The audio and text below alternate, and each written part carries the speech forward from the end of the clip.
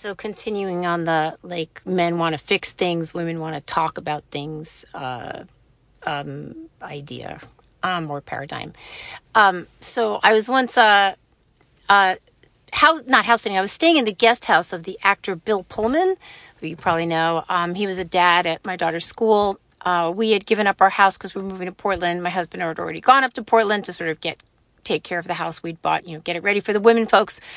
But my daughter had to finish 8th grade, so we stayed in their guest house, and he lived on this really nice property sort of in Hollywood Hills. Not so much Hollywood Hills. What was that area called? In any case, really nice people, he and his wife, Tamara. And they had this gardener that would come like twice a week because they had like landscaped. It wasn't like fancy flowers or anything like that. It was like nice, like, local plants, lots of cacti and stuff. And I was working for the LA Weekly at the time. I was leaving, and I remember the editor-in-chief at the time, Lori Ochoa, literally walked out into the communal part of the office and said, "Okay, who has a story for Nancy to write while she's still here?" And this guy, Joe Donnelly, really great writer, really nice guy. We started talking about, I was like, well, this gardening crew is really interesting.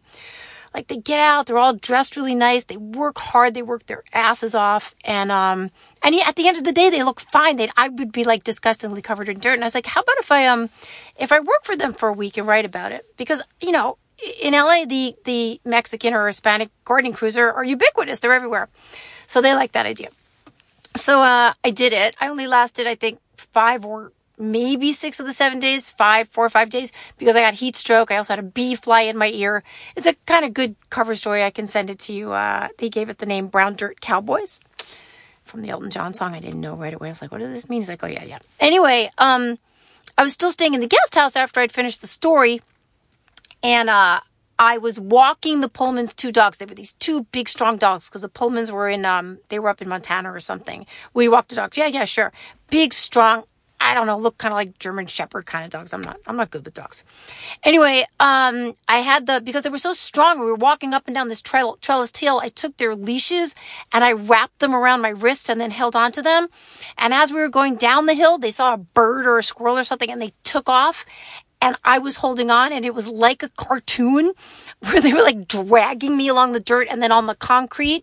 But to be absolutely truthful about it, I didn't let go because I was afraid I didn't want the dogs to run away. Anyway, I got seriously racked up. Like, I've got stars on my legs and my knees still. Anyway, the dogs, I got them back in the house, and I was bleeding pretty badly. And anyway, I guess the gardening crew was one area, and they came down to the truck, and I saw the head of the gardening crew I knew pretty well at this point, and I was like, oh my God. And he looked at me, and he's just like, can I do some gardening for you?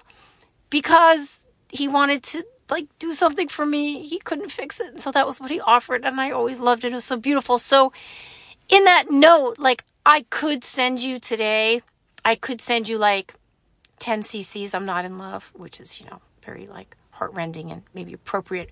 But what I'm going to send you instead is the only Spotify playlist I have ever made.